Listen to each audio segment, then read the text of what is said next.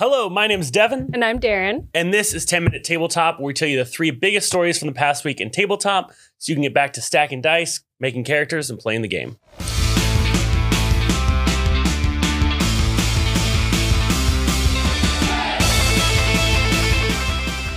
We got some fun things to talk about. I'm always surprised that there's always at least 3 great news stories to talk about. It's like they want us to do the show. But we're going to start off with news with Paizo this week. Yes. Starfinder Enhanced Edition. This is really interesting. And we were talking a little bit before we started recording. This is Pathfinder did this with Unchained. Yeah. And there was like kind of an updated rules, updated core book. And that was the predecessor to Pathfinder 2e. Yeah. So Starfinder, Enhanced Edition, this feels like they're ramping up for Starfinder 2nd Edition. About 5 years after their first thing came out. And so it seems like the audience is ready. They're ready for a little bit of expansion. I think anyone knows with a beloved game, this is how you keep it fresh. This is how you kind of like bring in a new audience, update things, maybe fix a couple things. So I think also it's important when, because there's a lot of like sci-fi games. Yeah. But I think Starfinder is...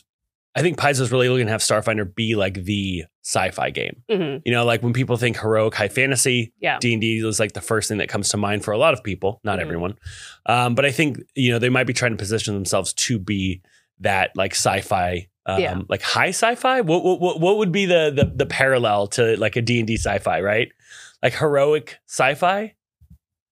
That's kind of what it feels like. What's the genre of Star Wars? Yeah, I mean, that's science fantasy. Right? Or not science fiction. Okay, you know? yeah, that's true. It's like, but Starfinder has really been finding its footing the past few years. You know, they being able to do minis with WizKids, huge growth. Their organized play is growing. Yeah. And I think if they do a Starfinder 2, I think that's going to be a big push for them. And I think it's a chance to get like a lot of new people in the game. Yeah. This Enhanced Edition makes me feel like they are retooling rules to make it easier to onboard players, just like how 5th edition made it easier for new players to come to the game. Right. So well on their way to their official 2nd edition. Exactly. Yeah. So maybe 2nd edition. Maybe we'll see. Possibly. We'll see. Coming soon. Moving on to our next story. I'll let you lead this one off because I know that you are personally a big fan of this. Yes. Matthew Mercer, you guys, is coming to DM for a season of Dimension 20. Huge news. Crazy huge news. It's not only for the tabletop RPG community, but for Dropout. Yeah. This is going to be huge for Dropout. It's going to be massive. Well, here's the thing. You know, there is this part of me that wonders, like, how much do they share an audience? Because they have done a number of things together. Like, Brennan has been on Critical Role twice. Matthew has been on Dimension 23 times, but all his players. So I'm very... Matthew Mercer, all his players. And, of course, Brennan was a GM for Unlimited. Yeah. I mean, I'm one of those people who's a dual audience member, but I do think there are a lot of people that kind of just have their one lane, you know, and just kind of need a reason to go over to another platform. I mean, we see this all the time with like streaming wars with different streaming services. Like you get the right show, you get the right this, it'll take that person who's kind of on the fence. It's like, you know what, maybe I will do like, I'll pay the month just to watch this one thing. And they're like, oh, I kind of like that. Maybe I'll watch one episode of Game Changer and then they're hooked. And then they're stuck. And so I think this will be a huge gateway for a lot of those Critical Role people who are diehard, who maybe just are purely Critical Role to come over to the Dropout family. And I think, you know, people are going to slowly fall in love with the rest of the Dimension 20 crew. Yes. And hopefully the rest of Dropout, because it is, again, like probably one of the best, like, you know, new media companies and streaming platforms.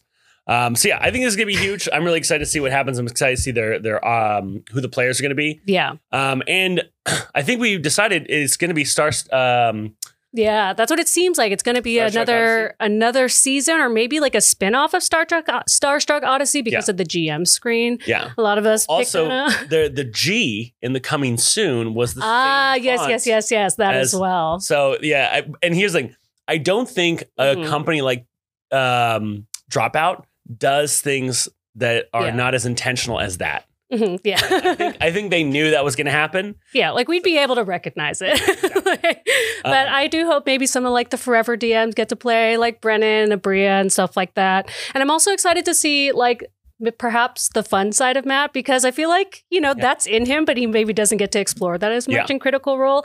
And Dimension 20, if anything, is a little more fun, a little more comedic, and I think he'll have a lot of fun and do great. Exactly. Yeah. You know, Well, moving on to our last story. Avatar. Yeah. The Legends RPG. Sold now at Target. At Target. This is, okay, so we all know Avatar, The Last Airbender is not Way of Water. Get that trash out. Sorry, James Cameron. Slander. Avatar Legends was one of the most successful tabletop RPG Kickstarters ever. Yeah. Like, I think $9 million is what they did. Yeah. So it was massive. Beloved Nickelodeon property. Nickelodeon and Target have a long relationship. I mean, they've had a licensing partnership for over, I think, probably 20 years. But this is licensed to Magpie Games, I believe. Okay. Avatar Legends, the RPG. Yeah. But of course, they have a really easy in for merchandising with Target. Yeah. But it's so important because this is a starter set. Yeah. And you said the first one that's really, or the first one that you've seen that has been sold at Target other than D&D itself, which was a huge deal when it went into Target as well. And there's tons of starter sets. There's this Zweihander starter set. There's the Call of Cthulhu starter set. There's the fantasy, was it Warhammer Fantasy? But I don't remember ever seeing those mentioned being sold at Target. Yeah.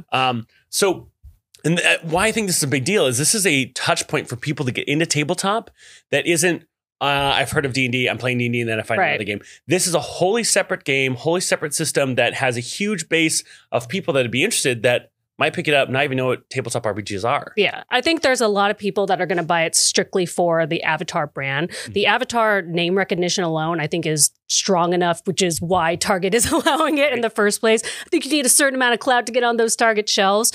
But I don't know if anyone remembers this in the pandemic when they re-released Avatar on Netflix. It was all over social media, Twitter, TikTok, Instagram for months. Like people love Avatar. They love Avatar and would buy it just because it's Avatar. And I think it'll be a great entry into tabletop RPG games.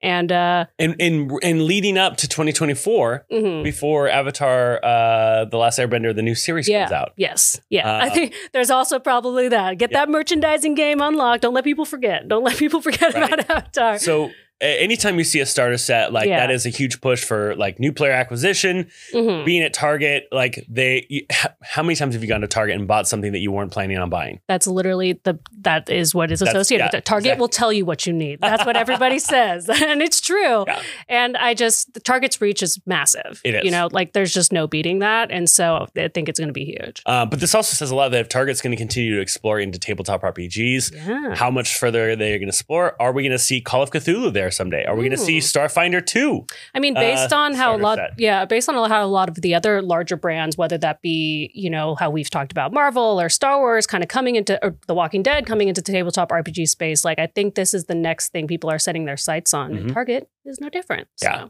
So easy entry points for new players as Target expands into Avatar Legends RPG. That's our news. Yeah. Thank you for joining us for 10-minute tabletop news. My name's Devin. And I'm Darren. And if you want to support the show, head over to our Patreon at patreon.com/Total Party Chill. Thanks so much. We'll see you next week.